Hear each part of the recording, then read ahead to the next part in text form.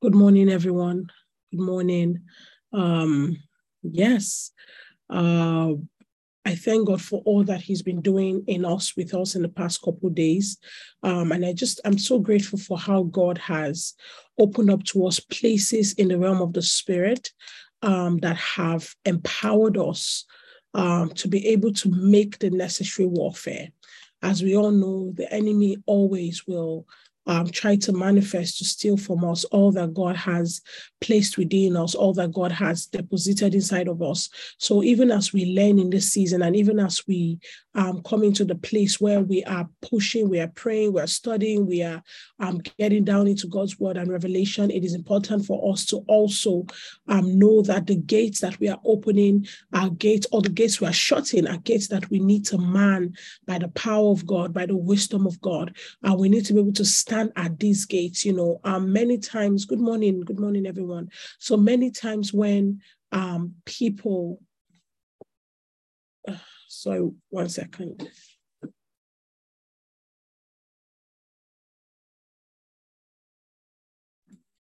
So many times when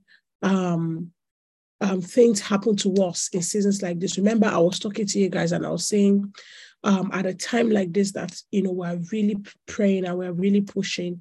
It's a time where you have to also be very mindful, very careful of the attacks of hell, because part of what Satan will want to do, or when it's time to actually, or you're doing like a session of demon casting and all of that, it is when the demon is about to come out, that's when they start to manifest and scream and shout, and all the distractions start to happen.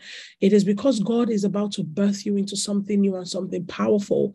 You're about to have the enemy starts showing up in certain ways that just looks like, oh my gosh, what's going on? What's happening with me? But just keep your eye on Jesus. Keep your eye on what the Lord is doing. Keep your eye on what the Spirit of God is doing. But most especially, I need you to, in this season, govern your conversations.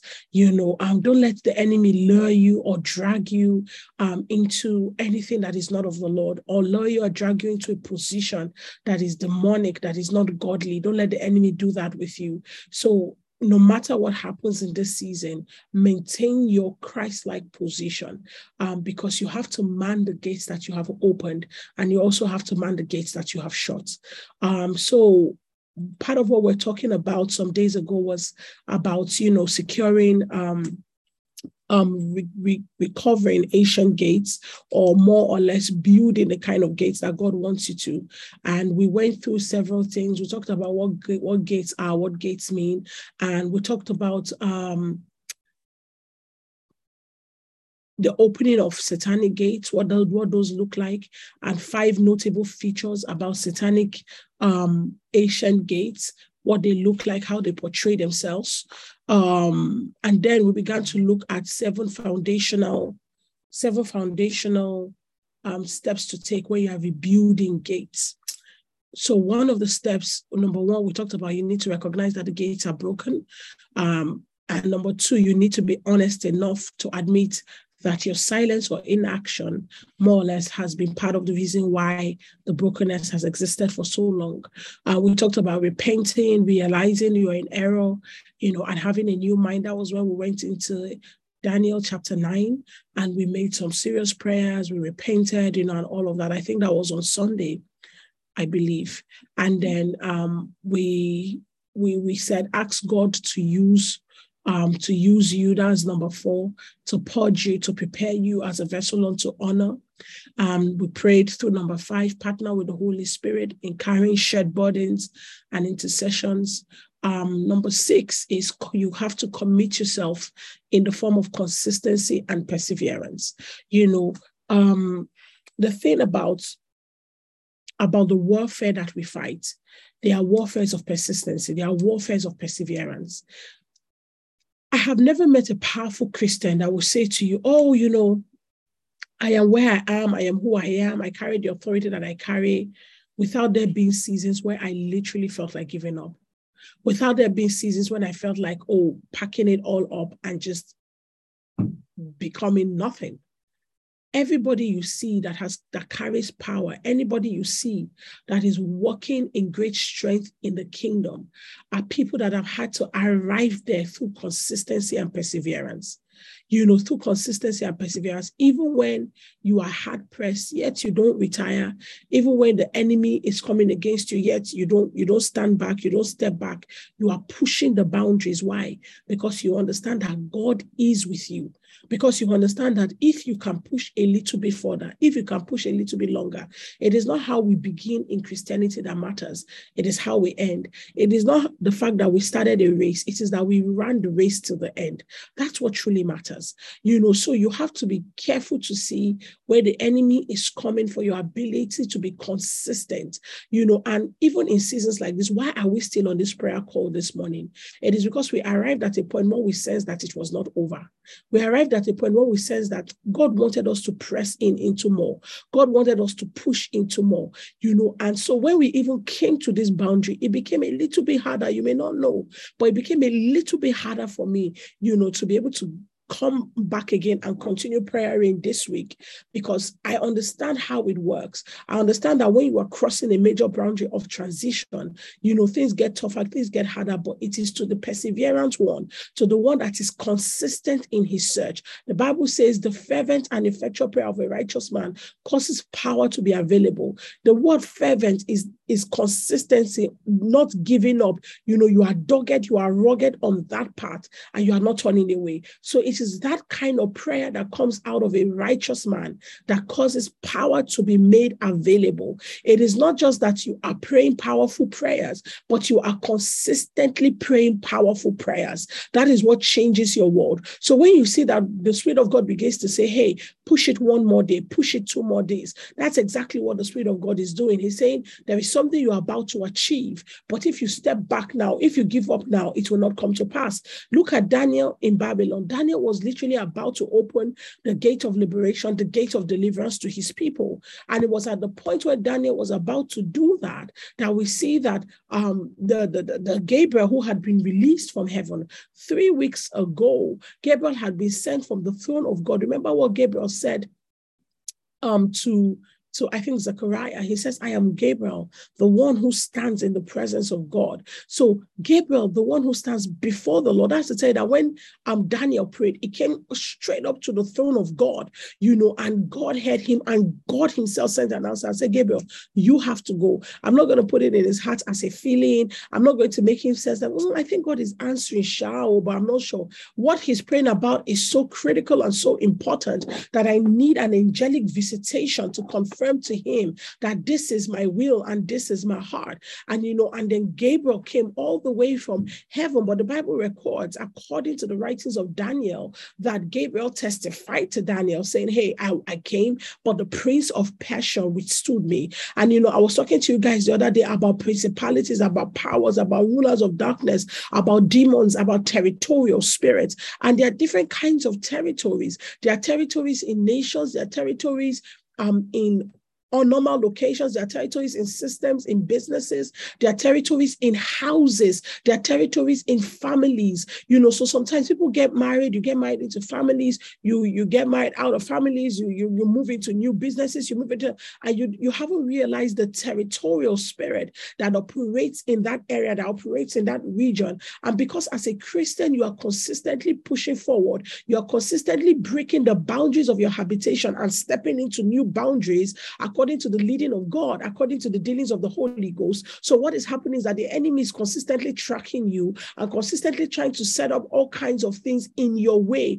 to make sure that you back down. But one of the things he uses the most is that which is familiar to you, that which is familiar with you, that which he knows has worked from time to time, that which he knows has worked for your father, for your mother, for your grandmother, and now you. So the enemy will use that same kind of tactics to come against you when he sees that you are pushing forward and you are breaking the boundaries that had been set for you by your experiences and by your nation. So one of the things that happen is resistance. Remember where we started in 1 Corinthians, where Paul said, a great and effective door has been opened unto me, but there are many adversaries. You have to recognize and you need to know that there is an adversary system that is set up against you. And the adversary system set up against you is tailor-made for your anointing, your destiny, and your calling. That is what the enemy does. He does not take an adversary system that works for me and fit it with you. No.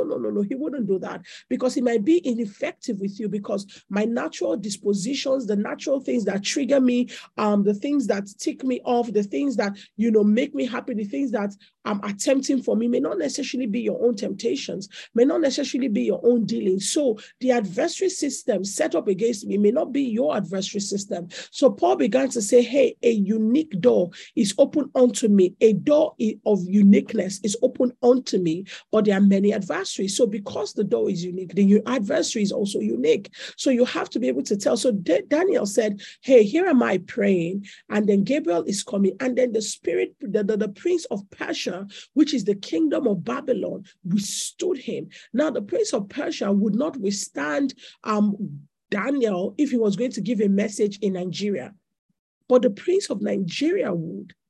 If I was praying and God is meant to give a message to me, the prince of Lagos would try to withstand the angelic host or the angel that is bringing the answer.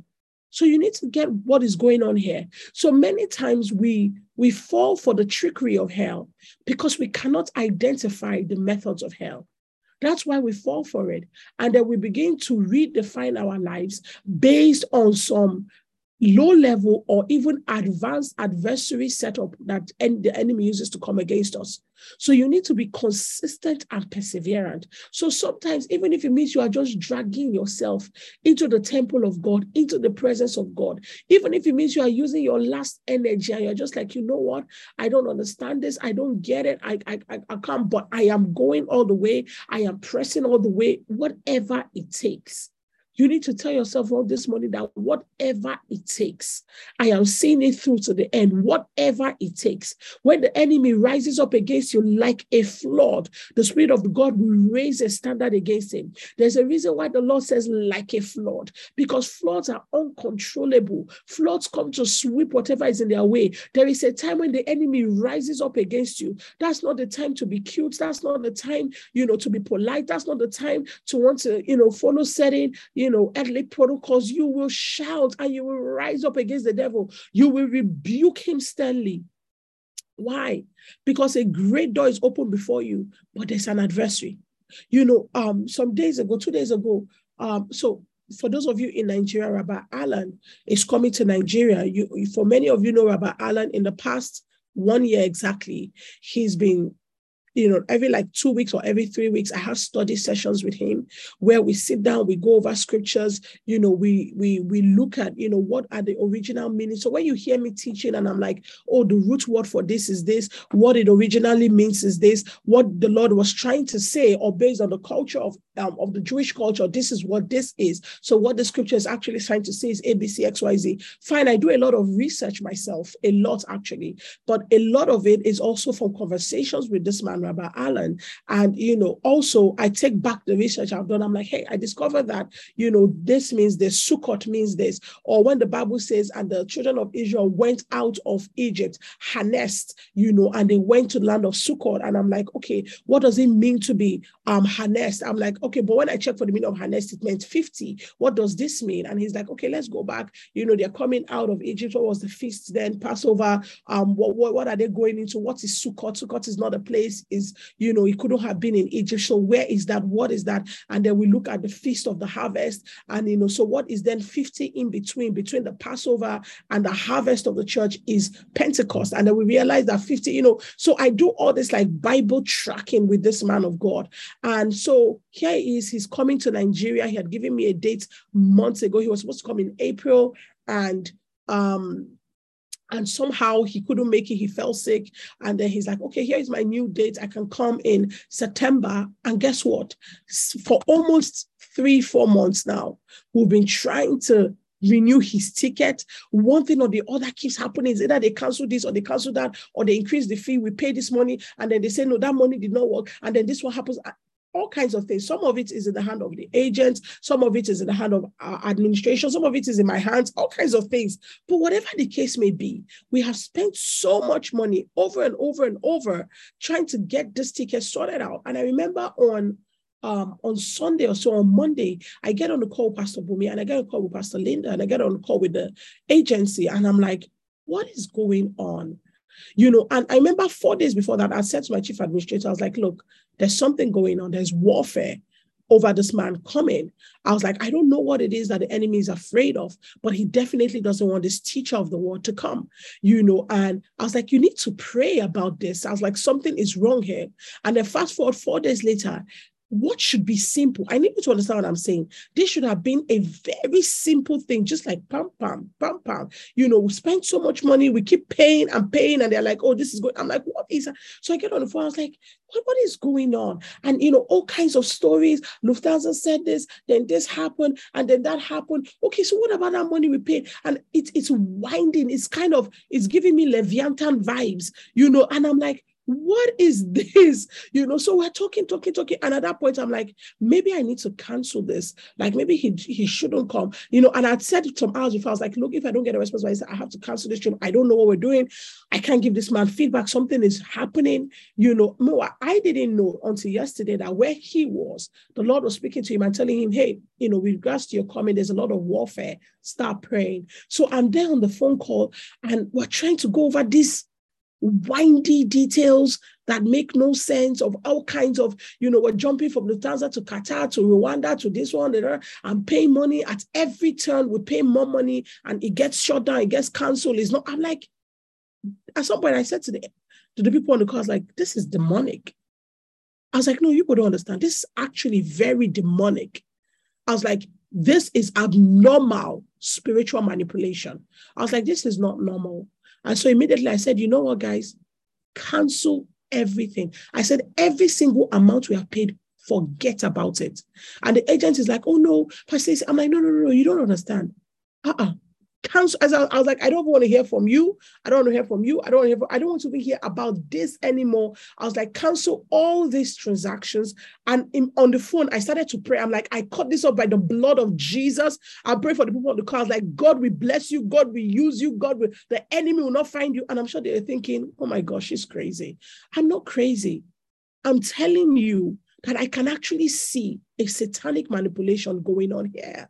Whatever route is using, whether it's using the inefficiency of the Nigerian system, or using the sluggishness or the corruption of whatever system, or using the agent, whatever it may be, there is a door opened, but I can tell you that the enemy is effectively using that door to ensure that what the Lord wants to do does not come to pass. So I started canceling. I'm praying. I'm like, I rebuke this in the name of Jesus. It's not going to happen. I cut it off. I cut myself off from this frustration by the power of the Holy Ghost. And I decree that this shall not limit what God wants to do in Jesus' name. I hang up the call. I declare that the door is open. He is coming by the power of the Holy Spirit. And it may seem abnormal. It may seem crazy, but I'm telling you, as believers, we need to be able to identify, because at that point, I'm having intense migraine headache. My shoulders are aching, my neck. So I know that there is witchcraft manipulation going on in all of it. So I'm like, I rebuke it in Jesus' name. Now, to the undiscerning, you look at it and you think, oh, it's just take care. But no, that's not what it is. Something else. If you read through scriptures, you will consistently see how believers try to make certain journeys the apostles, and they will speak about resistance. They will speak about fighting wild beasts. What were the beasts? Were they living lions that attacked them? No. So many times it is because we cannot discern when Satan is spinning a web around us, and we have become too cute, too modern, and too, this day to say things like, I rebuke you in Jesus' name. This is a satanic trap, and I refuse to get into it. We have become too polite to actually address demonic manipulations. We have become too modern to actually speak to satanic altars when they are rearing their head and when they are raging. This is the reason why we are in captivity. This is the reason why we don't break out. I remember what I always tell you guys, cry, but let your eye be clear. In the midst of your tears, see clearly what is going on. As you are waiting, also be calling it what is happening and address it by the power of the Holy Ghost. I need people to understand what is going on. So I say this to you because Jesus said to Peter, I said, Peter, Satan has sought to sift you like wheat, but I have prayed for you. What does it mean to sift wheat? You take wheat. For you, those of you who are Nigerians, it's like granite. You remove the peel of the granite from the roasted peanuts. You peel it. You put it on the plate, like I said, we in Nigeria, and this is how we did it in those days. You raise it like, as you are raising it up, you are blowing it, and you let the wind to take the shaft away. He says, Satan wants to do that to you, Peter. He wants to peel all the things as life has burnt you. He wants to peel the back, the natural disposition you have to do wrong, to speak ill, to gossip, your fears. You are too quick, Peter, you are too... Satan wants to take advantage. And another version, when you read it, says he has demanded of you like in a legal way. So Satan went to heaven and brought a case file, a dossier, looked at it. Peter, the man called Simon Bar-Jonah, look at all the things about him. He is this, he's a this, he's a that. I want to have him. Remember what God said to Cain. He said, sin is crouching at your doorway. He desires to have you. And I told you guys that the Hebrew word for desire is the same word as in that verse of scripture, is the same word that is used when a man is lusting after a woman and a woman is lusting after a man, when he wants to have her and sleep with her. So what God was saying to Cain was that, Cain, listen, you have to deal with this matter in the spirit. You need to rise up and to say, God, there is something going on in my heart. Why am I unable to even repent before you? My sacrifice was not accepted, yet I don't have the ability to look inward and say, God, something is wrong with me, and begin to pray and ask for forgiveness and say, God, now show me how to do it. Why am I unable to do it? God says the fact that you're unable to do that, sin is lusting after you, and he wants to make babies with you. He wants to give birth to babies as a mark that your future will never ever be able to produce God. So that's what sin is constantly trying to do, to make babies with us, so that the action you will now take by reason of that sin that enters your life or that mindset you will now start giving birth to Antichrist businesses, Antichrist systems, Antichrist decisions that can never birth the heart of Christ. That's what the enemy wants to do. So in the same way, I'm like, we have to be able to discern when the enemy is trying to make babies with us, for lack of a better word. He wants to infuse a position that will not make you say, you know what, this is exactly what I'm going to do, because I'm not. Auntie, stop for 1 minute and check it. Does it carry the heart of God? Does it carry the mind of God? Does it carry the capacity to reproduce God? Does it have the ability to birth the eternal will of God in time and in season? If it does not have the ability to birth it, then you better push that child back into the womb of sin and tell it, I'm not going to do this. This will not be birthed through my life by the power of the Holy Spirit. Some of you need to get rugged again. The kind of Christianity that they now call overdoing, you are too religious. You need to go back there. The Bible says the power to life and death is in the tongue. There is no other way. You need to start rebuking certain things. You need to walk around your house and say, I cast you out, Satan.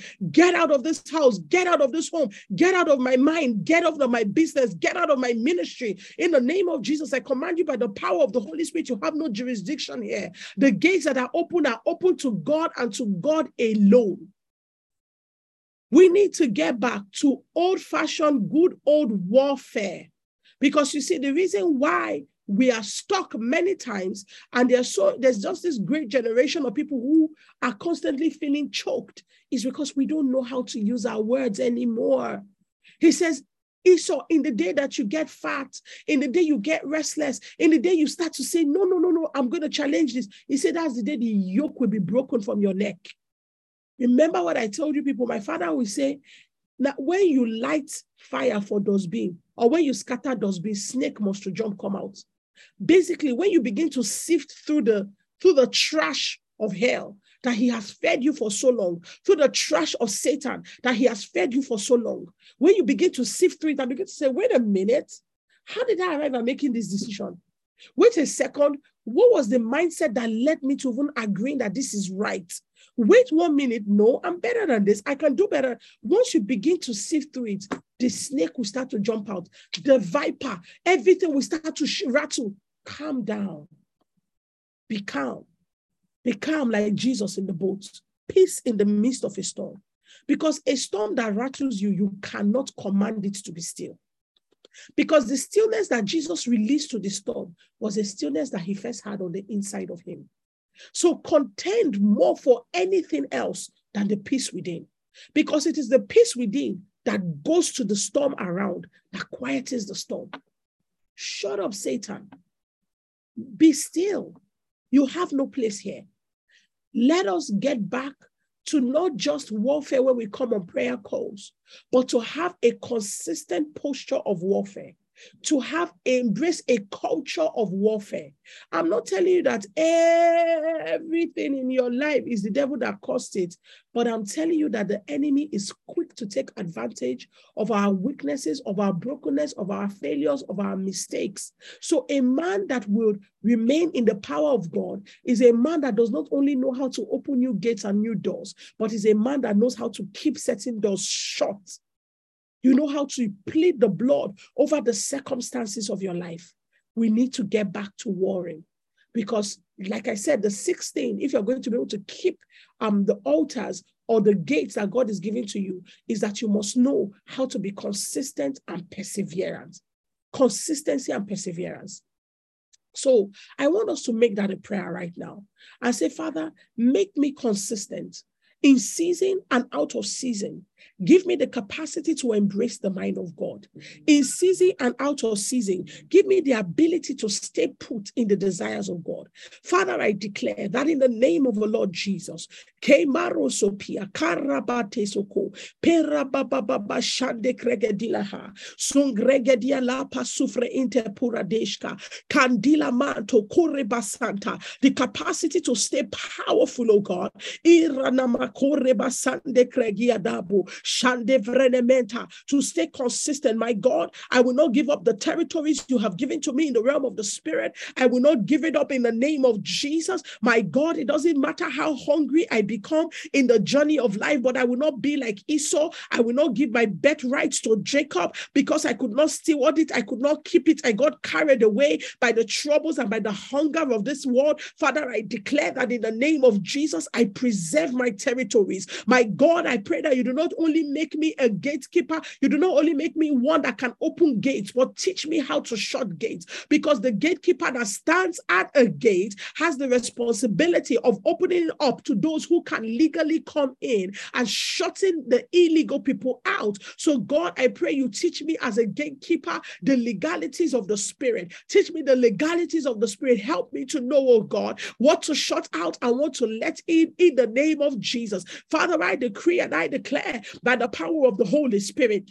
that every territory that you have given to me, oh God, I preserve it in the name of Jesus. I will not lose anything or anyone that has been committed into my hands by God. I speak strength into my inner man. I speak fervency to my inner man. I speak consistency to my inner man. In the name of Jesus, the ability to rise up and to make the necessary warfare of the day. In the mighty name of Jesus, I decree that my family is kept and preserved. I decree that my husband is kept and preserved. I decree that my children are kept and preserved. I decree that my family is kept and preserved. I decree that my ministry and anyone connected to me in service with me, I decree that they are kept and preserved by the power of the Holy Spirit. I speak to the borders of my mind and I speak to the boundaries of my soul. I say you shall not be lost to the enemy in the name of Jesus, for God has not given unto me the spirit of fear, but the power of love and of a sound mind. I am consistent in well-doing. I am consistent in warfare. I am consistent in embracing the commands of God and in executing the demands of the Spirit. In the name of the Lord Jesus, I am one that God can count on. I am one that God can bank on to be able to execute his heart at any point in time. In the name of Jesus, I resist the urge to back down. I resist the urge to shut shut down the things that God has designated for my life and destiny. I decree that in the name of Jesus, I walk in the consistency of the Spirit. I walk in the perseverance of the Holy Ghost. For one of the things that God has given to me is the ability for long suffering and perseverance. Therefore, I step out of my strength and I step into the strength of the Holy Spirit. Therefore, I step out of the garment of personal weakness and I step into the garment of the capacity of the Holy Ghost. And I decree that in the name of Jesus, regede baruka santele paruka santa, iko paraga de baroko santa, zende rubaka sketa, rabatoskapa, rebetole barakatata, jimbrondo ko paradisco paradeska paradoska, iko papa rebebebebebeha. Right now, I burn the garment of 1 minute quick giving up of that attitude of a lack of perseverance. I burn the garment of a lack of perseverance. I burn the garment of a lack of persistence. I burn the garment of weakness. I burn the garment of giving up quickly. I burn it out of my body. In the name of Jesus, I invite the fires of the Holy Spirit to give me grace, to give me grit, to give me ability to press and to push into the mind of God, into executing the heart of God in the name of Jesus. Regedele motoya, shavole mereke sanda, ke poroko zinka papale, in the name of Jesus. Alamele korobo sanda, shimbrondo lukubusaka baradesha, zevele deva. Thank you, Holy Spirit. Thank you, Holy Spirit. Marodos kepaladishka. You see, what I'm talking to you about is a culture. I've been teaching about culture. And I cannot overemphasize it. Culture, very important. A culture of being able to embrace God, to embrace the way of God, to embrace the dealing of God, but to embrace taking down the enemy as he appears. It's a culture you have to have in your walk with God, where you say to yourself, whenever I see him raise his head, I will take him down. It's a culture you have to embrace. If not, you will give the enemy time to spin his web around you. And then by the time you get up to shake yourself, like Samson, they've already cut off your hair. And you don't have the ability anymore to take down the Philistines. Don't give him time. Don't give him room. Well, as you see it coming up, nip it in the bud. Quickly nip it in the bud. Don't give the enemy any room.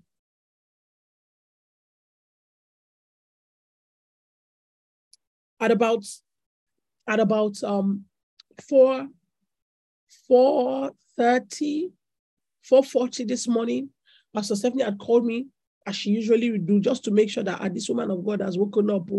So she called me and I picked up. But when she called me, I was praying because, there are just certain things that were on my mind. I had just gotten off a call with, somebody else. And then I was in between after that praying and, just crying out to God. So by the time she called up here, I was like, hey, what's up?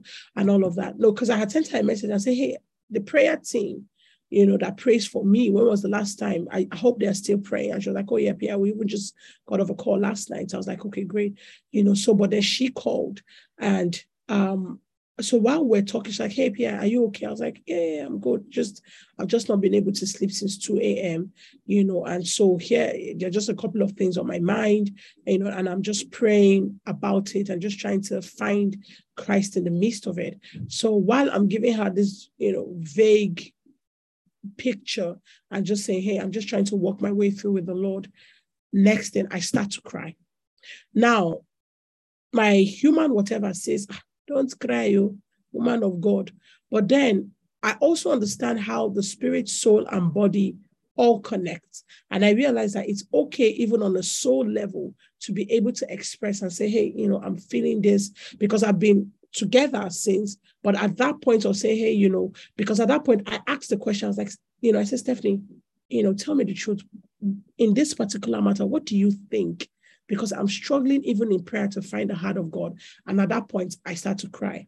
Of course, usually when you are a mentor and a leader, it's hard for people who are under you to see you crying, but it's okay, because at the end of the day, Jesus wept and he's my Messiah. Do you understand? And it doesn't make me see him any less. It just makes me understand that Jesus understands what it means to lose somebody, And as we're talking, immediately she just starts speaking back. And she's like, I rebuke that spirit in the name of Jesus. I shut that voice in the name of Jesus. I say PI in the mighty. First of all, it is a blessing to be blessed by people that you have blessed.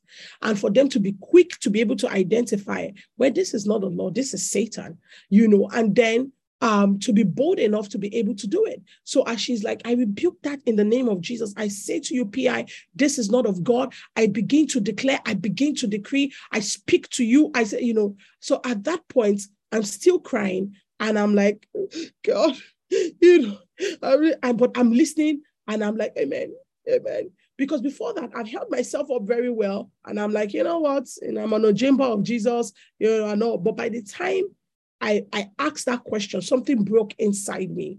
And so when here is her speaking back to me, and we are still on the issue of gates, because just yesterday night, I had a conversation with her where I was sharing with her Ephesians 4 from verse 14, where the Bible was talking about, do not be tossed to and fro by every wind of doctrine. And I said, Stephanie, doctrine comes by reason of communication and words. I said, so what the wind that tosses us out of position, tosses us away from God, or tosses us into God is from doctrine. It's from teaching, it's from words. And when you go further down, that same Bible that same verses began to say, put off the old man from your previous conversations. I say, so the old man is in conversation and the man of the spirit is in conversation. I say, so conversation is what opens the door to the kind of man that you are. I say, so Stephanie, more than ever, we must steward our conversations and make sure that the words that are being spoken are the words of God. So we have just had this conversation, some hours before. Here am I depositing gems into her spirit. And then fast forward, just about maybe 9 hours later, the same PI is like, think that, and of course, she's bringing out the very things I just put in some hours before. And she's like, I rebuke that in Jesus' name. This is not God. I say to that spirit, you are a liar. I rebuke you in the mighty name of Jesus. I say to you, and of course I would have thought, Auntie, are you conducting deliverance for me? But no. Guess what? Because I have taught her that when you see certain things, it is not the person. There is one demon behind the scene facilitating one kind of madness. So I need you to understand what I'm talking about so that you may know how to consistently keep the gates of God open and keep the gates of Satan shut. Because one of the strategies is that have fellow watchmen. Have fellow gatekeepers. There are gates you don't keep by yourself. There are some gates that I can keep forevermore with the fullness of my strength. The way I will keep the gates, only me one, it's all right. Even when God is like, let me send you in there, Michael, I'm like, it's all right. Michael, it's okay. You can just go and gym. I got this one. But there are some gates I can't keep myself. There are some gates that I need people to keep with me, to keep for me, to keep reminding me, so by the time she's rebuking that demon, I'm there. So I'm still crying. But in the midst of the tears, I hear myself, I start saying, the Lord has not given unto me the spirit of fear, but the power of love and of a sound mind.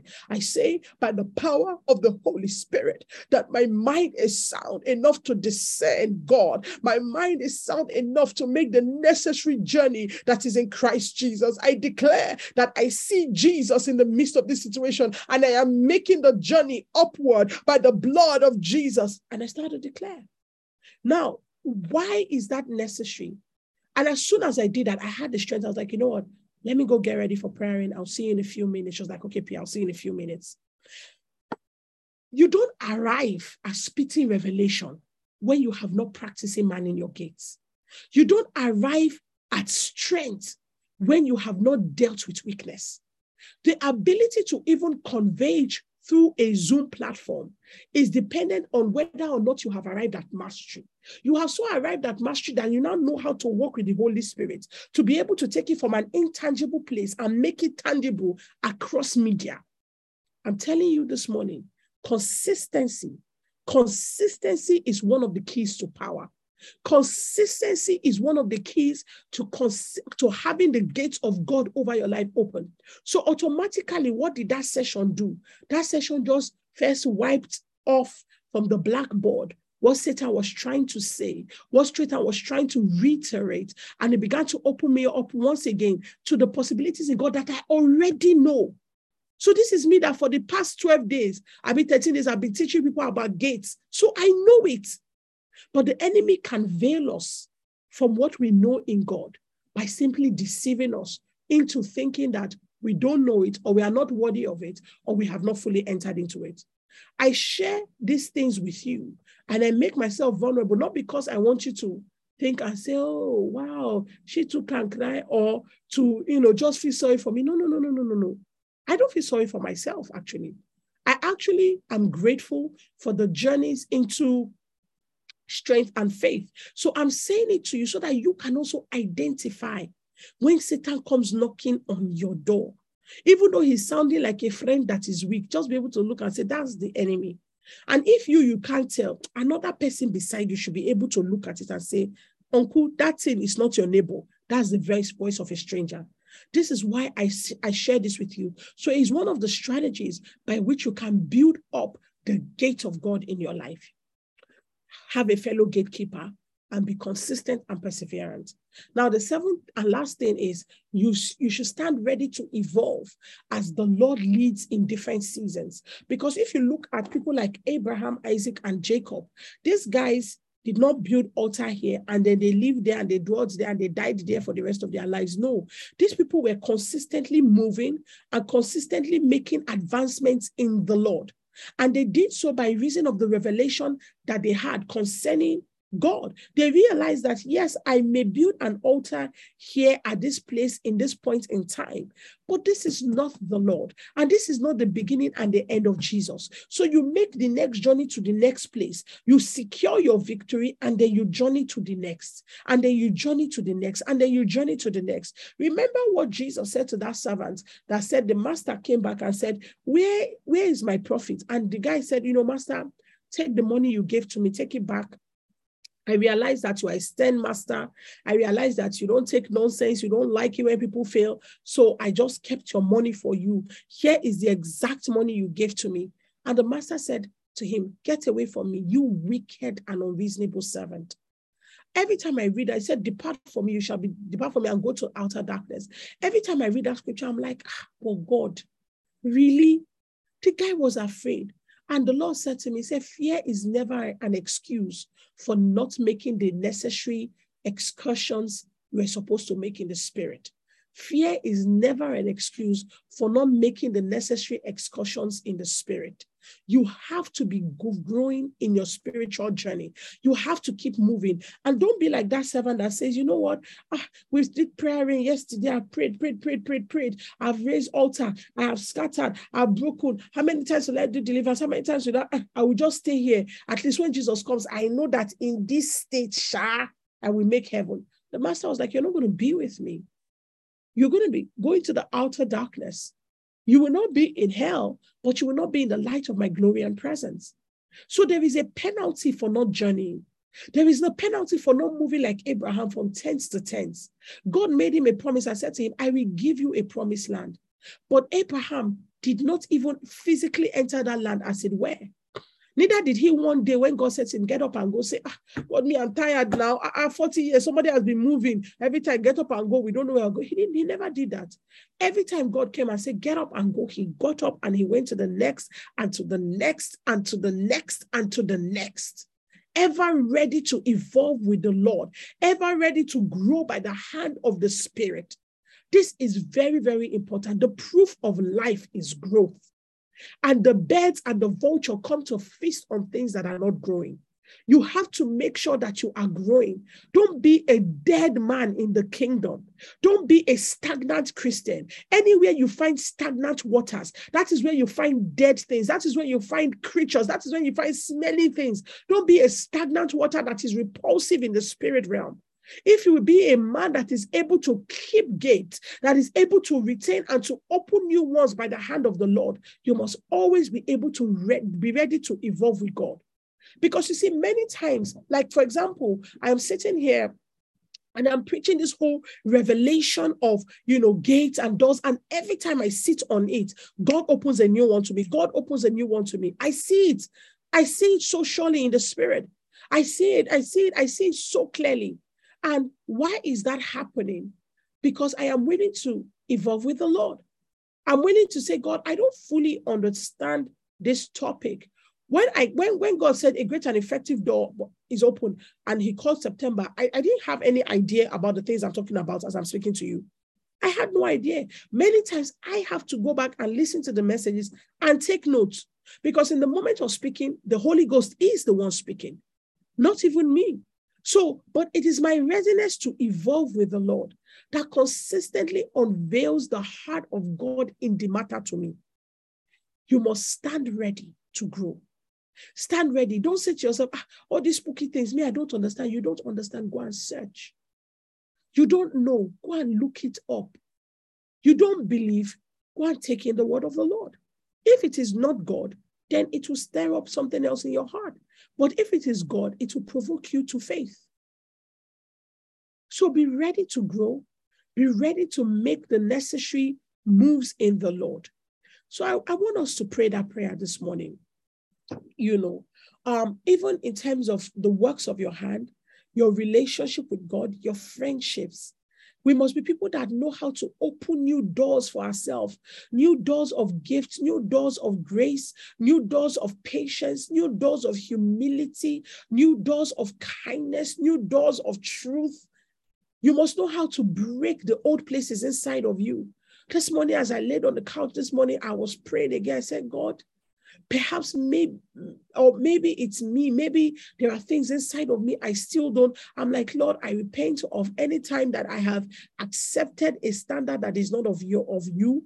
Anytime I have embraced a position and I have held on to it and I've said, you know what, this is what it is. This is what it is. This is who I am. This is who I am. And I have not moved. I have not prayed to you to help me journey through and into being a better version of myself. Lord, I repent and I'm sorry. And I'm asking God, if there is anything better, make me, please.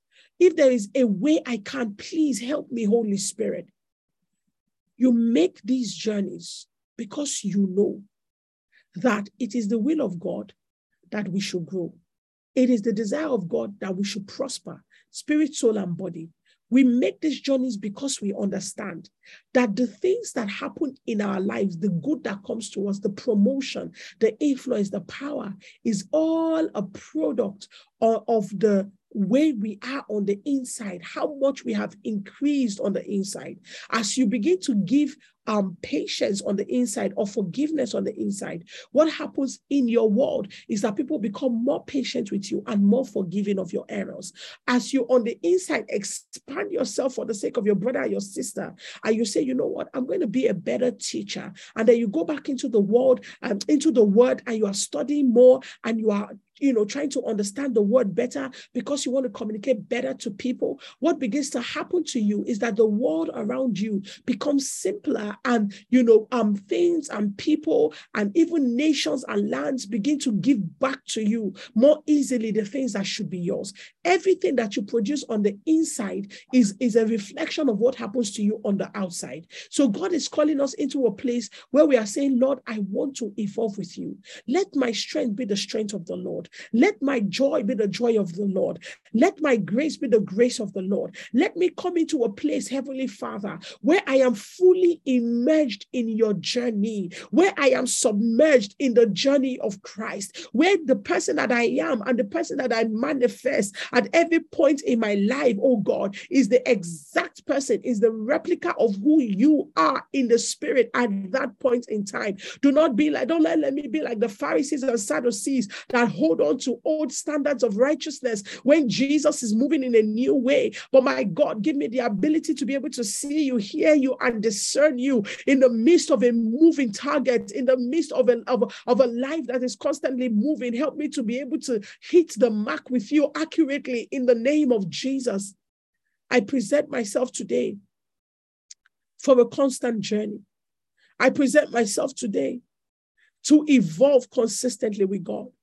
Father, we ask for courage. Father, we ask for boldness. to be able to take the necessary steps with you. Father, we ask for power to be able to dive in as you would have us do, in the name of Jesus. Regede barosati la kazata.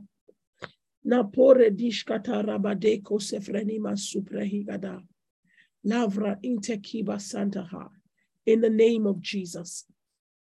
So, in the name of Jesus, I want to share with you 4 protocols for preserving the gates of God in your life. Number 1, the protocol of mastery. I've spoken to you guys about it several times, so I don't need to get deep into it. But just the protocol of mastery. Remember what the angel in Daniel chapter 9 said to Daniel when he came. He said, Daniel, now I have heard your prayers, and I have been sent by God to do what? He says, to give you skill and to give you knowledge. So why did he come to give him skill and knowledge? And that's because you need skill and knowledge to be able to preserve whatever gates God has given to you. You need skill and knowledge to be able to preserve whatever the Lord has done or is doing in your life. I want to read that. It is verse 22 of Daniel chapter 9, or let's read from verse 21. He said, whilst I was speaking in prayer, even the man Gabriel, whom I had seen in a vision at the beginning, being caused to fly swiftly, touched me about the time of the evening oblation. So Daniel, he had even seen Daniel from the beginning when he started praying, that God had released him. So he saw the angels flying swiftly from the throne of God.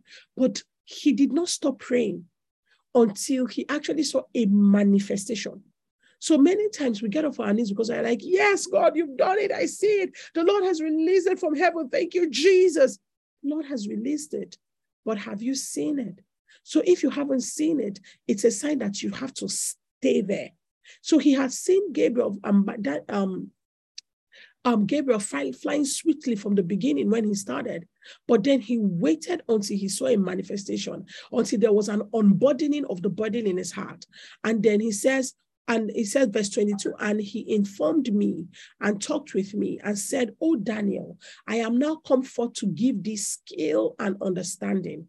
Then what did he do? He now began to say, at the beginning of thy supplications, the commandments came forth. I am come to show thee, for thou art greatly beloved. Therefore, understand the matter and consider the vision. 70 weeks are determined upon the people and upon the holy city to finish the transgression and to make an end of sins and to make reconciliation for iniquity and to bring in everlasting righteousness and to seal up the vision and prophecy and to anoint the most holy. Come on.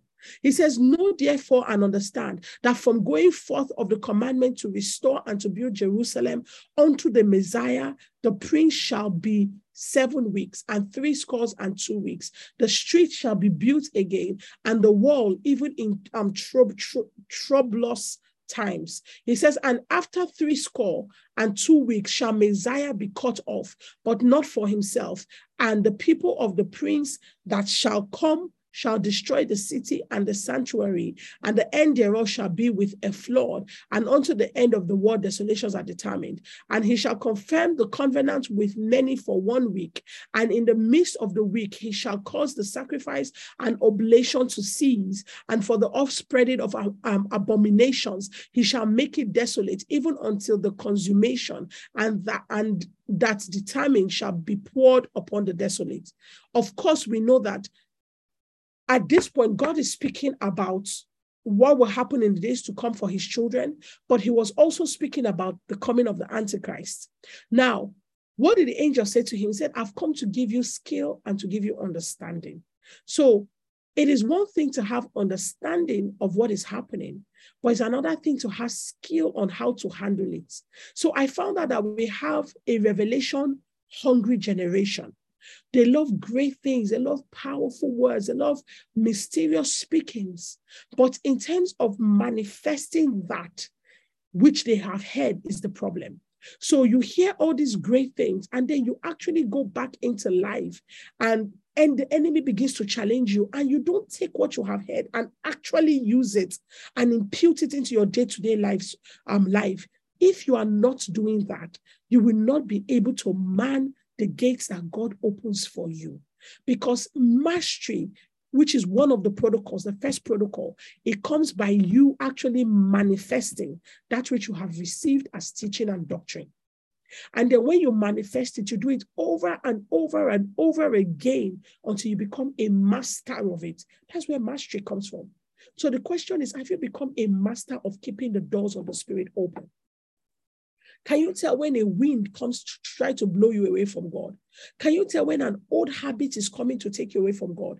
Can you tell when an individual enters your life and just from the time the person enters, you've been losing grace, you've been losing spiritual strength, you've been losing spiritual energy? Can you tell when that is happening? For you to be able to preserve the gates of God in your life, you need skill and you need knowledge. Knowledge is what leads you to skill. So pray and say, God, I need mastery. I need mastery. I don't want to be tossed to and fro anymore. I don't want to wake up one day powerful and the next day I wake up weak. I don't want to be strengthened and have audacity one day and the next day I wake up and I'm like a scared dog. I'm unable to rise up from my bed. Father, I need mastery. But I know that it comes from knowledge and skill. So Father, I pray that you give me knowledge. The Bible says it is the Lord that teaches our hands to war and our fingers to fight. Father, come and be my warfare tutor. Come and be the one that teaches me on the path of warfare.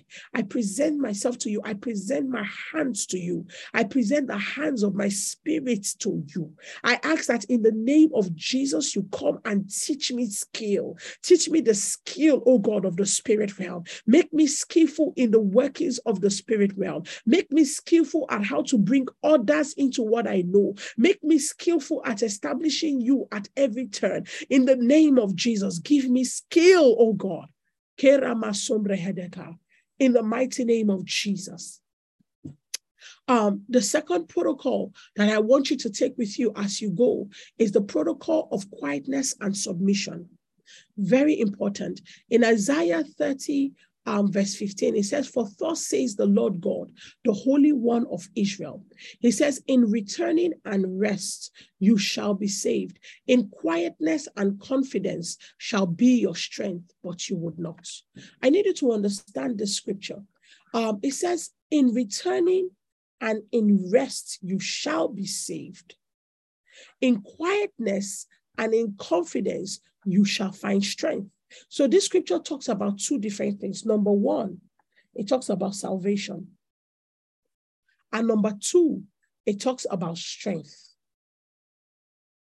It says, in returning and in rest, you shall be saved. In returning, that means you were going in a former direction, or you were going somewhere before, but you have now come back.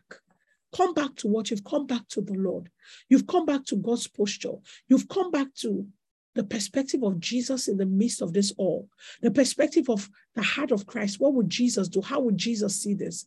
In returning, you don't only return, but you also rest. Because I found out that many times we can return and say, you know what? I know that this is what God really wants to do. I know, but we don't rest. So part of the greatest hustle is to rest. And when I talk about rest, I don't mean you just cease from any kind of, anything. No. But the Bible says labor to come into his rest. So it is actually laborious to be able to arrive at the place of rest in the Lord. And I was talking about rest recently. I said rest is not the absence of work, even though the Bible says that he that is in Christ, he that has come into his rest has ceased from all their works. So it wasn't talking about spiritual works. It was talking about ceasing from your physical labor, your physical effort. The person that comes into Christ ceases from their physical efforts. That's what the Bible was saying. So you cease from all your labor. But what do? You now labor in the spirit to arrive at the heart of God. So your prayer is not even, I rebuke, I cast, I bind. That's not the first set of prayer you pray. The first set of prayer is, my God, help me to see as you see. Help me to hear as you hear. Help me to understand as you understand. Do not let me cast away that which you are receiving. And do not let me receive that which you are casting away. Do not let me throw away that which you are keeping. And do not let me keep that which you are throwing away. Father, help me to see my children as you see them. Help me, oh God, to not try to raise standards for them that are suitable with the world, but are suitable with Zion. Father, help me to be able to make spiritually governed decisions. Help me to be able to assume spiritually governed assumptions. Father, immerse me in your mind. Father, immerse me as you immerse me in your mind. I decree that I also become a catalyst of the mind of God in people. Father, as you immerse me in your posture, I declare that I become an energy source of the posture of God to a generation. My God, I want to enter into your position. Father, I enter by faith, oh God. I declare that I am rightly positioned in the workings of the Spirit of God in the name of Jesus. Mendo bakande vekaparuske paradanta. I break off me anything that stands in the way of me embracing the mind of God in Jesus' name. Father, even if that mind is not suitable, even if it makes me afraid and it makes me feel vulnerable, even if it scares me, oh God, help me to embrace it. I labor into the position of oscillating with you at the same frequency. I labor to come into a place, oh God, where I'm able to retain, embrace, and enjoy the brightness of your opinion in the name of Jesus. Return, says the Lord. He says it is in returning and rest in what you have returned to. He says that is where you shall be saved. Remember, when we spoke about the scripture in Proverbs 11, verse 9, it says that by knowledge the just shall be delivered. By knowledge the righteous shall be saved. So that means that knowledge actually begins from returning and resting in God. That is knowledge. So it is not just that I know, but what you know of the Lord, you give yourself to it and you rest in it. That is what the Lord is saying. He says, and when you do that, he says, then you shall be saved. Saved from what? Saved from the attack of hell. Saved from the prevailing degradation of God's life in people and in generation. Saved from the enemy spoiling your life and making you a spoil of the warfare that goes on between the kingdom of heaven and the kingdom of earth. Saved from destroying that which God has blessed you with and you want to cast it away. Saved. Now, it says the second thing, it speaks about strength. So that means you can be saved and yet not be walking in strength. How does it now say that you come into this strength? It says in quietness and in confidence. So that means there is, and this quietness is not that the enemy is doing something to you and you're just like, Well, in quietness, my confidence shall, no. That's not the quietness of the Spirit. It's not being quiet towards the attack of the enemy. It is that you actually are at a place where when you enter, so if you're talking to somebody and you're struggling to hear yourself and you say, please, can you be quiet? I'm trying to say something. It means that you are saying, please, I want to hear my voice. Or if somebody walks into a room or your study or in the library and you're like, be quiet.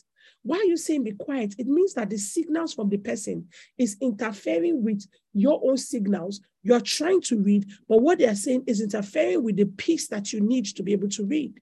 So when the Bible says in quietness, he's not saying don't talk back at the enemy, but he's saying don't talk back at God. He's saying let the voice of God be what is heard the most in your environment above your voice. Let the opinion of God be what saturates the atmosphere. Let the heart of God be what dominates your space. Be quiet. Every time that God met with men, and he was about to change their lives. He was about to ordain them. He was about to raise them. He was about to change their destinies. One of the things that God will say is, peace, be still. Please just be quiet for a moment and listen to me. Listen to what I have to say. Listen to what I'm bringing into your life. It says in quietness, in the place where the voice of God is the loudest and the opinion of God is what stands the most, he says, and in the confidence of what you hear and you know of the Lord, he says, there is where you find strength. So if you're going to be able to keep the doors open and to be able to open the gates and to shut some gates and be an effective gatekeeper, you need to remember, return and rest. Be quiet in the Lord and have confidence in God. This is one of the strategies for quietness and confidence. Another one that I want to say to you is in 1 Kings verse 6 to 7. Verse 6, 1 Kings chapter 6 and verse 7. It says, the house, while it was being built, was built of stone, prepared at the quarry, and there was neither hammer nor axe, nor any iron tool held in the house while it was being built. So this was one of the ways that God commanded them to build his temple. He said to them, don't bring the tools for work to the space where the temple is being built. He says, so basically, when they were building the temple, you will never hear bang, bang, bing, bing, bing, bang, bang, bang, bang. None of those sounds were heard. Every work that was done in the quarry site. And that's where you hear the hammers, the chisels. So when the stones and the boulders were brought, they were just brought and they were fitted in. And just fit it in, just slide it in, just put one stone upon the other and build the structure. Now, what does that say to you? That every one of us we are the house of God. We are the dwelling place of the Spirit. We are the temple of the living God. We are being built up as living stones unto the Lord. That's to tell you that we must all have our quarry site.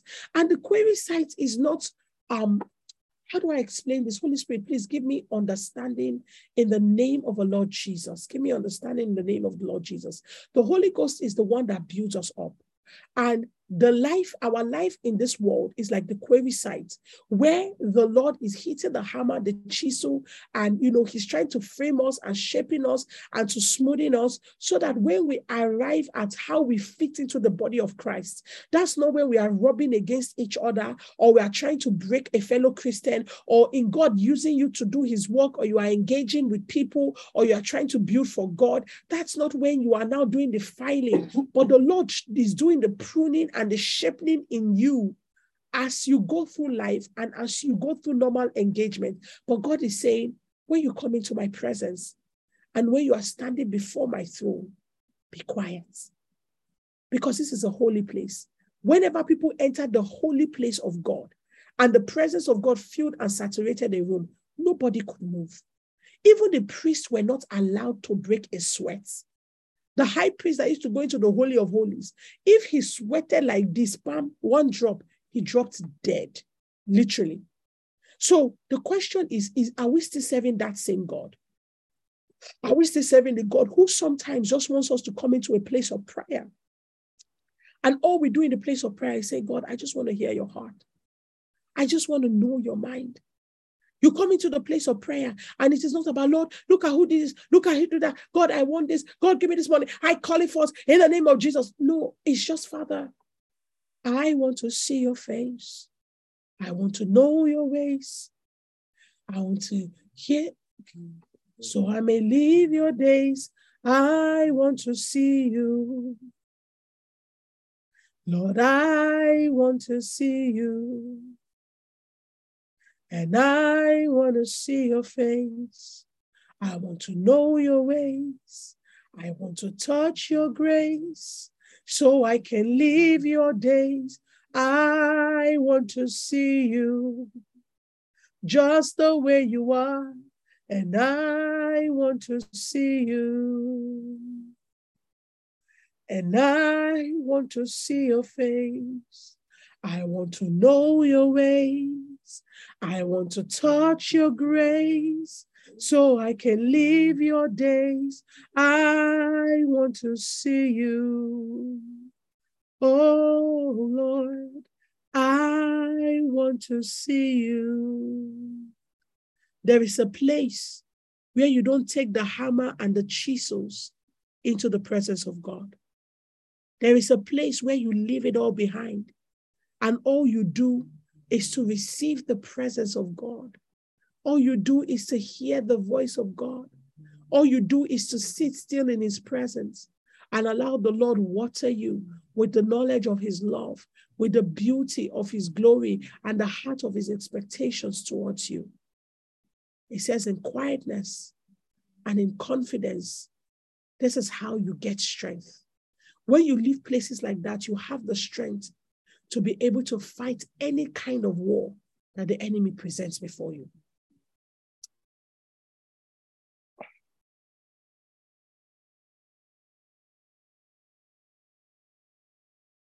You know, the third protocol I want you to embrace is the protocol of watchfulness. I'm going to stop here, and maybe tomorrow we can talk about the last protocol and move into another gate. But the protocol of watchfulness, there's a story. There's a story in 2 Samuel 15 that strikes me very strongly. And it's the story of Absalom, the son of David. So the Bible says in 2 Samuel 15, it says verse 1, it says, and it came to pass after this that Absalom prepared him chariots and horses, and 50 men to return before him. And Absalom rose up early and stood beside the way of the gate. And it was so that when any man that had a controversy came to the king for judgment, then Absalom called unto him and said, of what city art thou? And he said, thy servant is of one of the tribes of Israel. And Absalom will say unto the person, see, that matters are good and right, but there is no man deputed of the king to hear thee. So Absalom said, moreover, oh, that I were made judge in the land. Please, if you run an organization, or you run a company, or you run a ministry, or you even run your life, please, this point is very, very important to you. And I'm going to tell you 7 things about the Absalom spirit, about how it takes the gate of men. Verse 4, Absalom said, moreover, oh, that I were made judge in the land, that every man which had any suit or cause might come unto me, and I would do him justice. And it was so that when any man came nigh to him to do him obeisance, he put forth his hand and took him and kissed him. And on this manner did Absalom to all Israel that came to the king for judgment. So Absalom stole the heart of the men of Israel. My first question to you is, I want to ask this question is, where was the gatekeeper when Absalom was doing all of this at the gate of his father? Where was the gatekeeper? How is it possible that Absalom did this to the whole of Israel and David never knew? How is it possible you are sitting on a seat of authority and somebody is undermining you and the person is gently showing you, hey, God, you tell the person, please help me sort out the matter between me and this person. And the individual goes there and says, you know, you are a good person. You are a nice person. I don't know why PI has issues with you. You know, I really see where you are coming from. Hey, don't worry. You know, she could be like that. You know, we just manage her. We just try. It's called the Absalom spirit. It's called the Absalom approach to matters. It is how Absalom steals the crown from David. Sorry, pause. 1 second.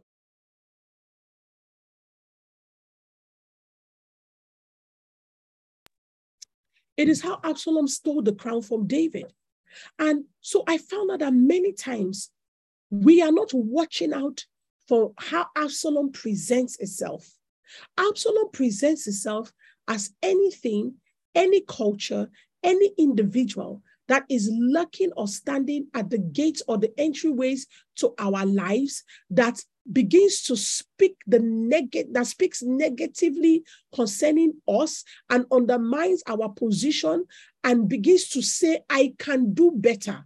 You actually don't need to listen to this one. I can do it. I can take it. There are Absalom in the places where you're going to do contracts and you don't know it. And you are just there saying, oh, I've been doing this contract at Mobile for 5 years. God has been so good to me. Excuse me, Auntie, do you know that there's somebody that is, and the thing about Absalom is the Absalom spirit takes its time. So it can be embedded within a system, embedded within a home, and you don't see it overnight. It takes its time. It's building from brick to brick, block to block, until you wake up one day and the very thing you built to become the enemy within that same space. They come to you, the Absalom spirit comes to you and says, yes, PI now. In fact, you shouldn't take it. I don't get it. And then goes back to the other person and says, wow, are you okay? So what's going on? How can you do this? They are Absalom in businesses. They say to you, wow, your brand is so good, like so nice. I just think this is fantastic. And then they go back to the other people in the other brands or to the public and say, I don't really know this thing that she's selling. I just think this thing is rubbish. I don't really think this is such a good brand. But in front of you, they're like, yes, please. Listen, be careful of the Absalom spirit. Because Absalom spirits come to stand at the gates of kings. It stands at the gate of royals and royalties. It stands, and remember, the gates speak about power and authority. So the Absalom spirit comes to attack your power as a leader, or attacks your power as a builder, or attacks you at the point where you have power. And what is Absalom consistently saying? You are not fit. You are not good enough. You don't have what it takes. Somebody can do it better. Somebody should do it better. Absalom is constantly coming to take away from you that which gives you your unique edge. Be careful. Remember, the quietness is not towards God or towards the devil. The quietness is not towards the devil. The quietness is towards God. So never be quiet when you see the rising of an Absalom. First of all, go and attack it in the spirit. The problem with the manifestation of the Absalom spirit is that many people don't even know they have it. They think that, and the Absalom spirit hides in political correctness. When you find somebody who always wants to be politically correct, who always wants to be right with everybody, who always wants to be friends with everybody, I'm telling you, you cannot trust that kind of person. Because the day that they have to weigh between you and the next person they are talking to determine which one is a better pick, they will throw you under the bus to be able to gain favor with the person whose audience they are standing before at that time. Be very, very careful. So that the Bible says Jesus knew men. He did not commit himself to everybody. He did not commit himself to men, but yet he died for them and he saved them. You can labor and die for a people, a system, a place, a nation that you have no expectations of. Because he says, don't give yourself. Jesus did not give himself to it. So the Absalom spirit, and also I found out that people who carry the spirit are people who maybe have been hurt, disgraced, or made to suffer a great kind of shame. And because of that, they are no longer confident in losing people anymore. So what they tend to do is they at all means try to gain the favor of people. When you find somebody that is constantly looking for favor, no, you cannot trust such a person. And also, the Absalom spirit rests on, and when I'm not talking about people outside. Look at yourself. It also rests on people who are hurt but don't say it, who are angry but don't say it, who are broken but don't address it, who feel mistreated but they don't never have the confidence to say to you, I feel mistreated. I'm telling you, it becomes a hub and a dwelling place for where that kind of spirit can work. Because at the slightest opportunity, they will say, look, I don't think, but before, what do you think Absalom was doing in front of David? You think he was saying, David, I'm at your gate. I'm taking your gates. Now, he wasn't doing that. In front of David, he will bow when David is passing the gate. Oh, king, long live the king. But whenever David walked away, he would say to the next person, what tribe are you from? From the tribe of Dan. Okay. He says he looked for the people who had issues with David. Listen to what he says. He says he rose up early and stood beside the way of the gate. He rose up when? Early. So the Absaloms don't come at the dead of the night. Oh, when you're, no. He is diligent. The spirit is very diligent. So while you are still snoring away and you're still thinking the world is my oyster, the Absaloms have risen up and the Absaloms have gone and have stood at the gates. The Absaloms have gone and have stood at the places of power and the places of authority. What is their hope? He says he stood at the gate. He says, and it was so that when any man had a controversy and came to the king for judgment. So whenever they needed wisdom, they needed your own solution, your own, what you bring to the table, the Absaloms are there. Now, if you take it spiritually, positions that God gives to you in the spirit and authority that God gives to you in the spirit, what does the Absalom spirit come to do? He rises up early to go and stand at your gate. So when you are there thinking, should I be sleeping to this prayer call?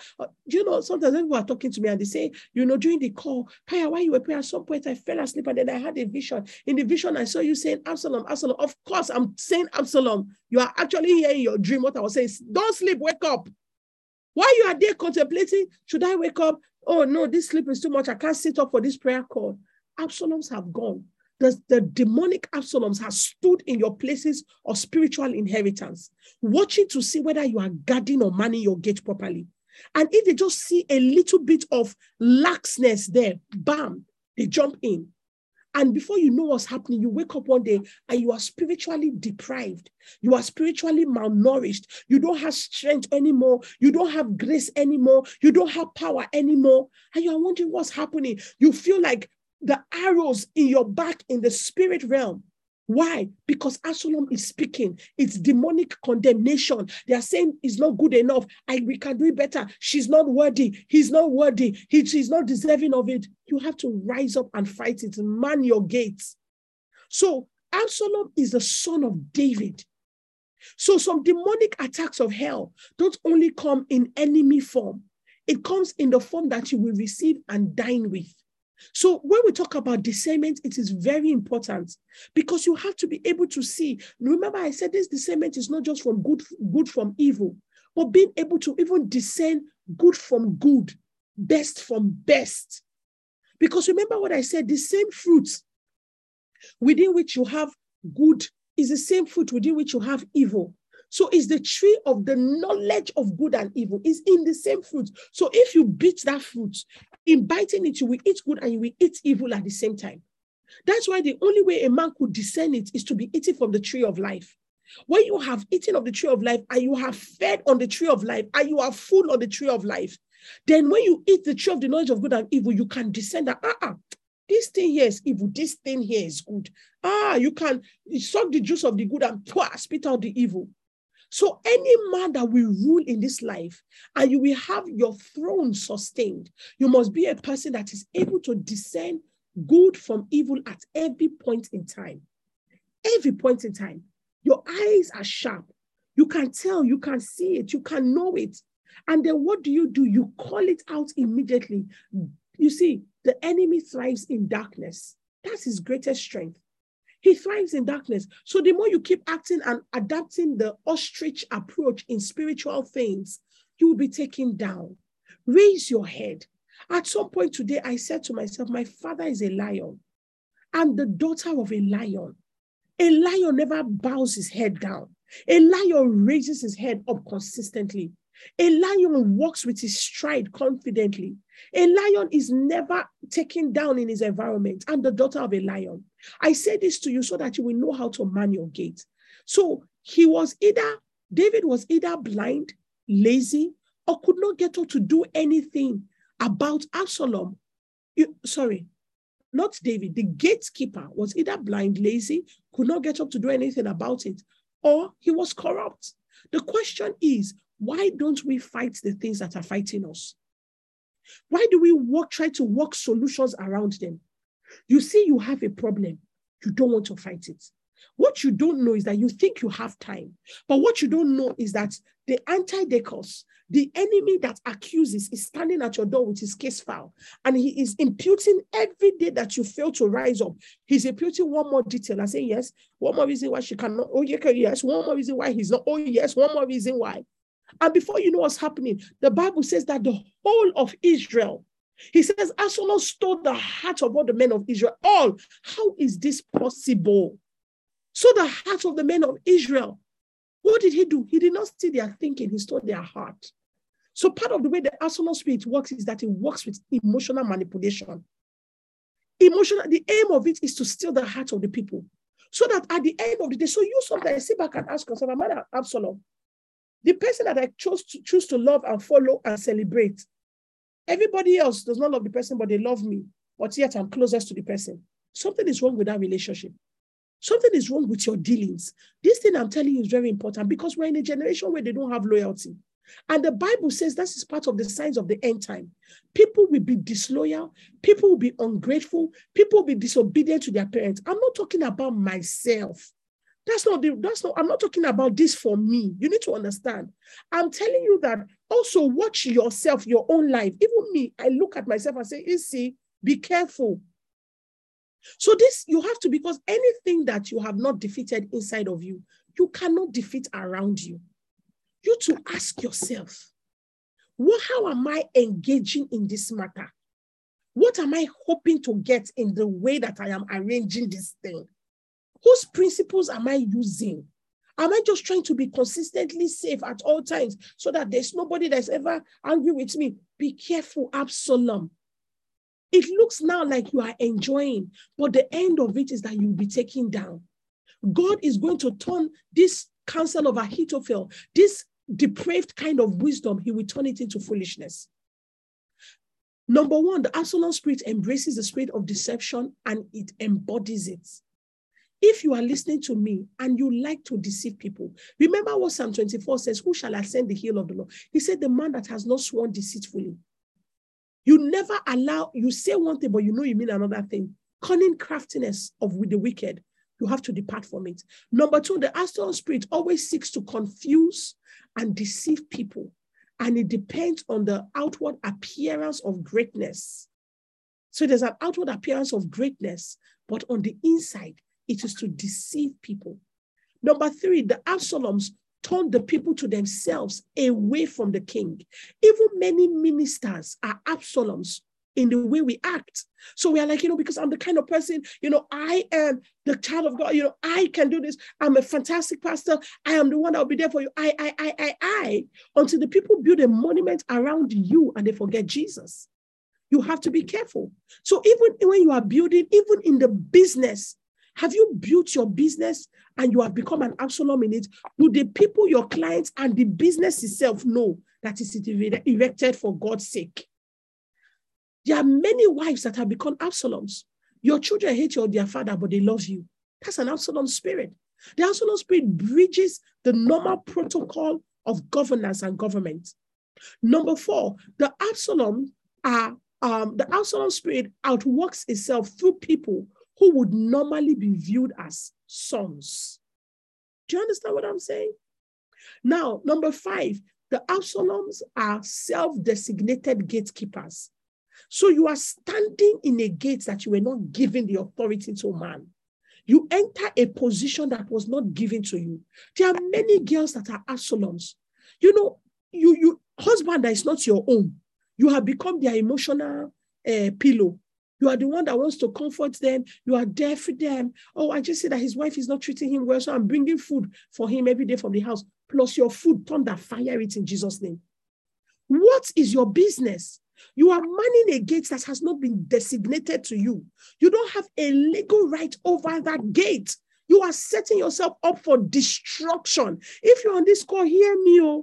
Some men are Absaloms to women that are not their wives. It is a very, very serious thing, because go and read your Bible, go and read 1 Kings and see how Absalom ended up. You are constantly trying to steal another person's authority in a relationship, undermine others to give yourself a position that should not be yours. You have not labored for, you have not worked for in the spirit, you have not fought for. Even in ministry, there's a lot of Absalom behavior. A person you have not discipled yourself. You have not taught or raised the person. You are just waiting. You are marking time for when I can see you are dropping nuggets. I can see your pastor does not treat you well. It's okay. I'm always here for you. Don't worry if there's any problem. I'm here for you. I have no respect for such people. Not one.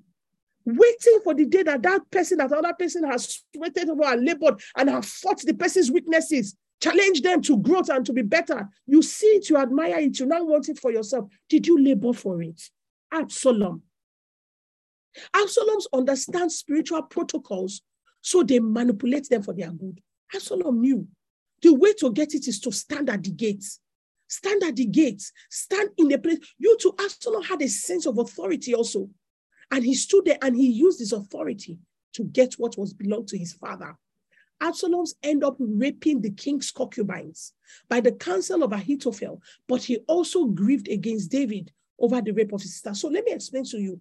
Absalom's behavior came from the fact that his sister Tamar,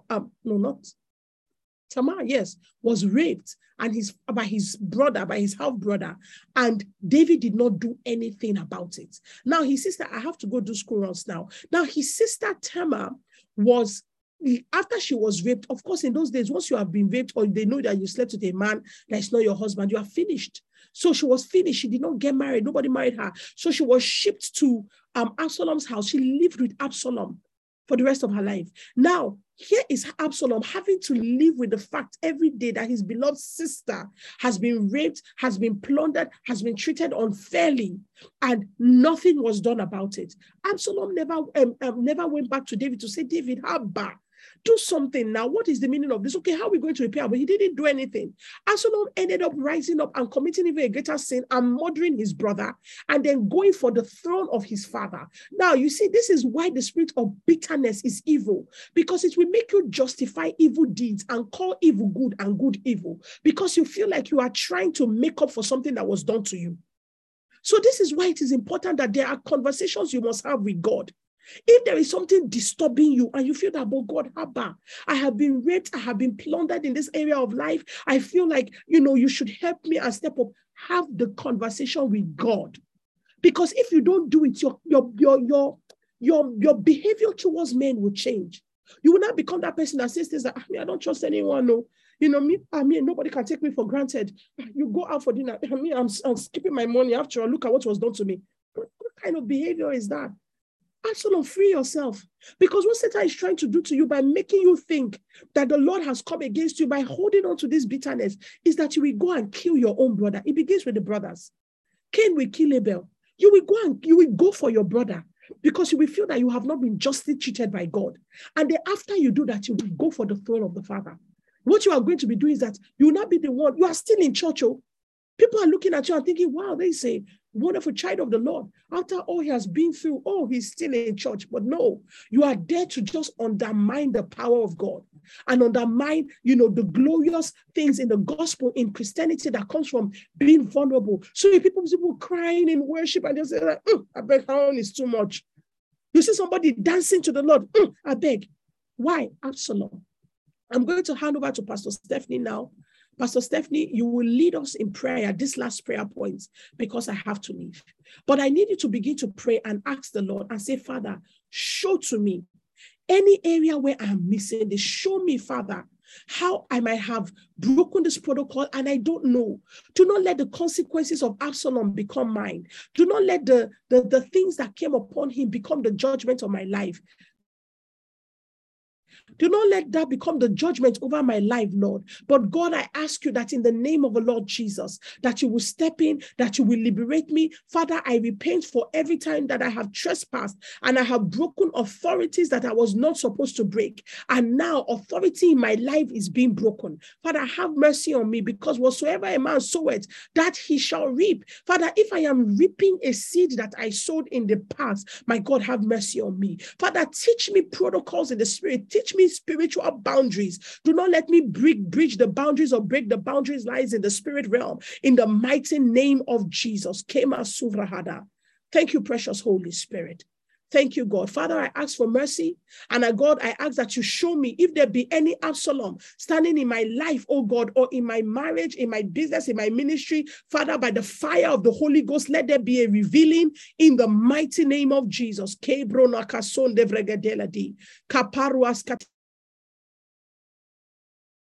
Come on, don't stop praying. Keep praying. Keep praying. Rado sonte libre de bashande kirabazatai. Nevrando sunamakaya. Father, in the name of Jesus, we just speak against the spirit of bitterness, oh God. Father, if there be any way Absalom has risen up around us or within us, our God, Father, in the name of Jesus, we invite your word to come and challenge, oh God, that spirit of error in the name of Jesus. Nebrondo sunte libarabashande.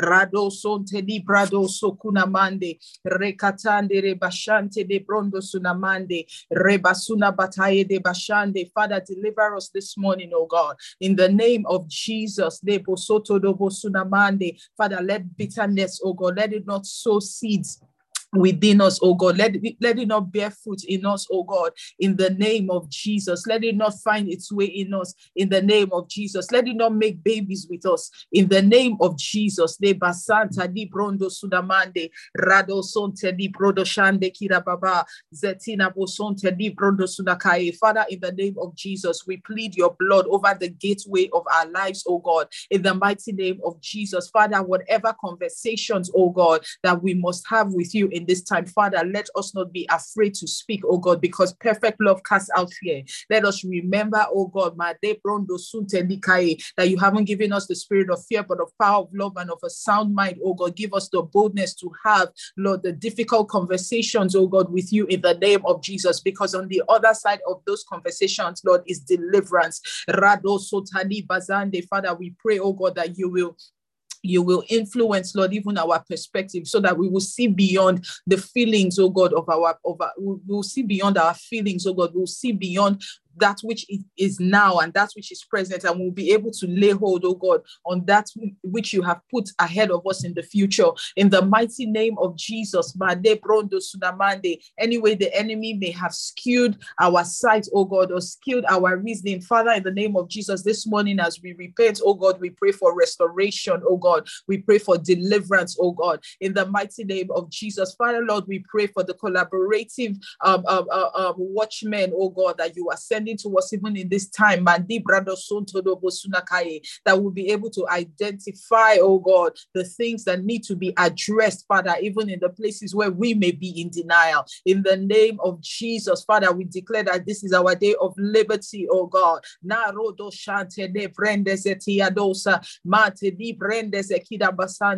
Nebrondo sunte librondo shandere basande radabasunte librondo sunte libarakia da sotondoro boshande. Father, Lord, we come against, oh God, every evil counsel in this time of collaboration, every evil counsel, Lord, as we are filled with the word of life, oh God, indeed, Lord, we'll be able to filter, Lord, that which is good from that which is evil. In the name of Jesus, we will not be taken by it, oh God. In the mighty name of Jesus, we will not be consumed by it, oh God. Come on, pray for yourself, Mandi Brado Sukaye, that the only thing that will have the power to consume you is the fire of the Holy Spirit, the life of the Spirit of God, the breath of the Almighty. In the name of Jesus, Nebrondo Suta Kiada Basande, Rendo Sonte Di Brondo Shande Kirababa, Nebranda Seteadosa. Father, let us be consistent in growth, oh God. Let us be consistent in life, oh God. Let us be consistent in the working out of our salvation, oh God. Let us not abort the mission, oh God, because of trials and tribulations, oh God. In the name of Jesus, oh Radabasante Diadosa,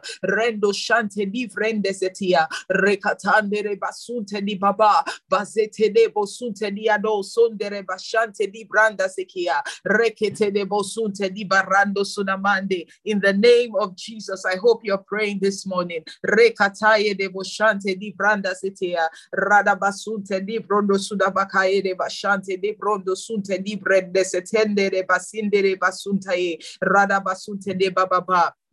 Father, Lord, help us, oh God, to not trespass, oh God. Let us not man the gates, Lord, that you have not given to us to man. Let us not leave unattended the gates that you have given us to man, oh God. In any way, oh God, that we may have misjudged or misevaluated, Father, in the name of Jesus, we repent this morning, oh God, if by reason of pain, past experiences, Lord, or even the speakings of the people that have had authority over us, Lord, Father, that we have done certain things and upheld certain standards or positioned ourselves in error in a way that is against your government, knowingly or unknowingly. Father, in the name of Jesus, we ask that by your Spirit, you will break that stronghold off of us in the name of Jesus, in the name of Jesus, in the name of Jesus, Manderebo Sunday, regardless of what the reason is, oh God, regardless of what the excuse is, oh God, Marabashante di Bosunte di Barande Setea. Father, we do not want to be those people, oh God. We do not want to be a people, Lord, that do not fear our God. We do not want to be a people, Lord, that do not see you as Lord. Father, in the name of Jesus, this morning, Lord, we ask, whatever it takes, Lord, for us to return and to rest, oh God, for whatever it takes, Lord, for us to be silent before you, oh God, let it be, oh God. Show us what we must do, oh God, to course correct, oh God, to return, oh God, to repent, oh God, to change our minds, oh God, so that we may be restored, Father, in the name of Jesus. This is our prayer this morning, oh God. We ask for your help. Because when it's all said and done, we are nothing without you, oh God. When it's all said and done, Lord, without your help, we can do nothing by our strength, oh God. Father, but it is your spirit that encourages, equips, and helps us, oh God. Father, we receive help this morning. Help, Lord, to move in spite of what the fear that the enemy may try to speak at us, oh God. Father, we would no longer give excuses for the things that are life-giving, the things that are right, oh God. In the name of Jesus, we will do that which we must do. We will not give excuses. We will not be said to be, it will not be said of us that we are wicked and unfaithful, Lord, by reason of our actions or inactions, Father. This is our prayer this morning. Holy Spirit, come and do a complete work in us. Let us not be found wanting in any regard, in the name of Jesus. And so, Father, we just thank you. We give you praise, oh God. We thank you, Father, because even when we got on this call, Lord, we asked for a touch, we asked for a word, we asked for open eyes, and Lord, you have done it again. You have opened our eyes, you have opened our ears, you have touched our hearts, you have sent your word. Father, we thank you, oh God. We declare over our hearts, oh God, that nothing shall by any means steal or pervert the word that we have received. Baba, this word will not remain in seed form. In the name of Jesus, nothing will stunt the growth of your word in our hearts in the name of Jesus. Baba, we will cultivate and keep it, oh God. We will seal it, oh God. We will grow it. We will extend it, oh God, with your creative ability in the mighty name of Jesus. By the power of the Holy Spirit, we are receiving the skill and the knowledge. We are receiving the skill and the wisdom in the mighty name of Jesus. You reveal these things to us, oh God. You give us insight, you give us revelation so that we can receive or we can inquire of you the skill that is necessary, Lord, to steward the things that you are telling us. Let us not just leave these words unattended, oh God. In the mighty name of Jesus. Father, we thank you. We give you praise, Holy Spirit. Thank you for what you are still doing in us. Baba, we thank you because you have not even given up on us. And so therefore, we will not give up on ourselves. I speak over everyone on this call. In any area of your life where you may have given up, where you feel like you have wasted so much time, I want you to know that as long as you are alive and you are living, that in itself is a door and there is hope. Father, in the name of Jesus, we will walk out this hope with you. In the mighty name of Jesus, we will walk out our faith in you. In the mighty name of Jesus, we give you praise, oh God. We declare that this day is blessed as we go forth, oh God. Father, you are keeping our eyes open. We are staying vigilant, oh God, to the things that surround us, oh God. In the mighty name of Jesus, as we have been filled with your life, oh God, the spirit of discernment moves in us. It helps us, it leads us, and it speaks through us in the mighty name of Jesus. Thank you, Almighty Father. Blessed be your holy name. For in Jesus' precious name we pray. Amen. Amen. God bless you all. Go back to the teaching, listen to it again. It's going to, once we get off YouTube, it's going to be on YouTube so you can listen to it again. Pray these prayers. Hold on to everything the Lord is saying to you. Write down everything that the Lord is speaking to you, releasing to you in this time. And we're just going to keep trusting God as He perfects that which concerns us day by day in Jesus' precious name. Thank you all. God bless you. See you again tomorrow, 5 a.m. West African time. Have a good day. Bye.